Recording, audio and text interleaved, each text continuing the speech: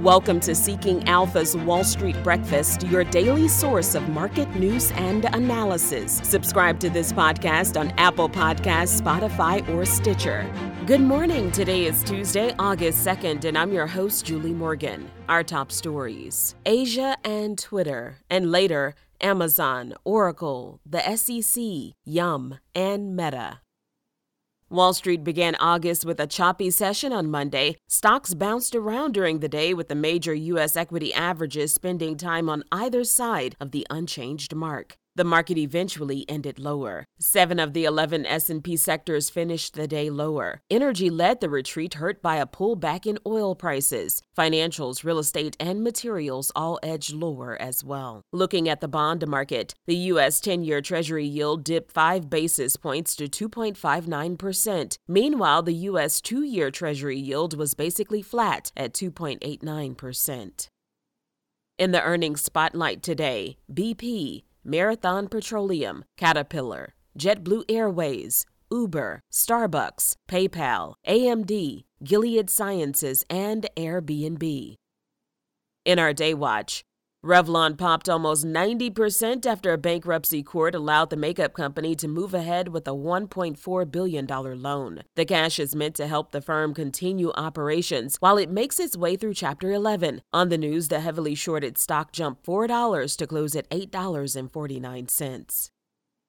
EVO Payments jumped on news that it has agreed to be acquired by Global Payments, sparking a 23% advance on the day. Shares also established a new 52-week high. Under the deal, each EVOP share will be exchanged for $34 per share in cash. This gives the payment technology and services provider an enterprise value of $4 billion. EVOP soared by $6.37 to finish at $33.71. Now our top stories. U.S. House Speaker Nancy Pelosi is expected to visit Taiwan, defying Chinese authorities who have warned of consequences if the trip takes place. She's expected to land at 10:20 a.m. Eastern Time. Reporters have pressed the White House on this topic, but the White House has said it cannot control another branch of government. The best and worst case scenario of Pelosi's Taiwan visit outlined in the Wall Street Breakfast one-page summary. Twitter is digging through Elon Musk's associates. Attorneys for the social media company issued a flood of subpoenas and document requests over the weekend, including for people not previously linked to the $44 billion acquisition deal. According to the Washington Post, Twitter also issued subpoenas to a group of banks. One subpoena requests communications tied to the deal's financing, like checklists, timelines, and presentations. Now a word from Seeking Alpha. Seeking Alpha's stock screener picks top value stocks with strong long-term growth potential. These top stock picks are beating the market 4-1. Invest in your financial future today with these under-the-radar stock picks. Make the decision that over 200,000 other investors have made and get unlimited access to all premium tools, articles, and news, as well as exclusive quant ratings. Sign up now for our free 2-week trial by visiting seekingalpha.com/subscriptions. Other stories on our radar. Amazon is offering same-day delivery for products ordered from some apparel brands in a number of major cities. Prime members in select zip codes around several cities, including Chicago, Dallas, and D.C., can receive orders from PacSun, GNC, Superdry, and Diesel on the same day.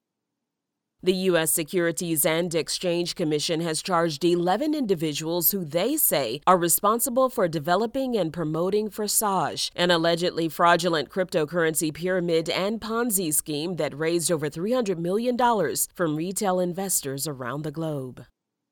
Meta Platforms has a new chief operating officer. Javier Olivan has taken over this position. We told you earlier this year when Sheryl Sandberg decided to leave the company. She'll continue on as an employee through September 30th and will also continue to serve on the company board.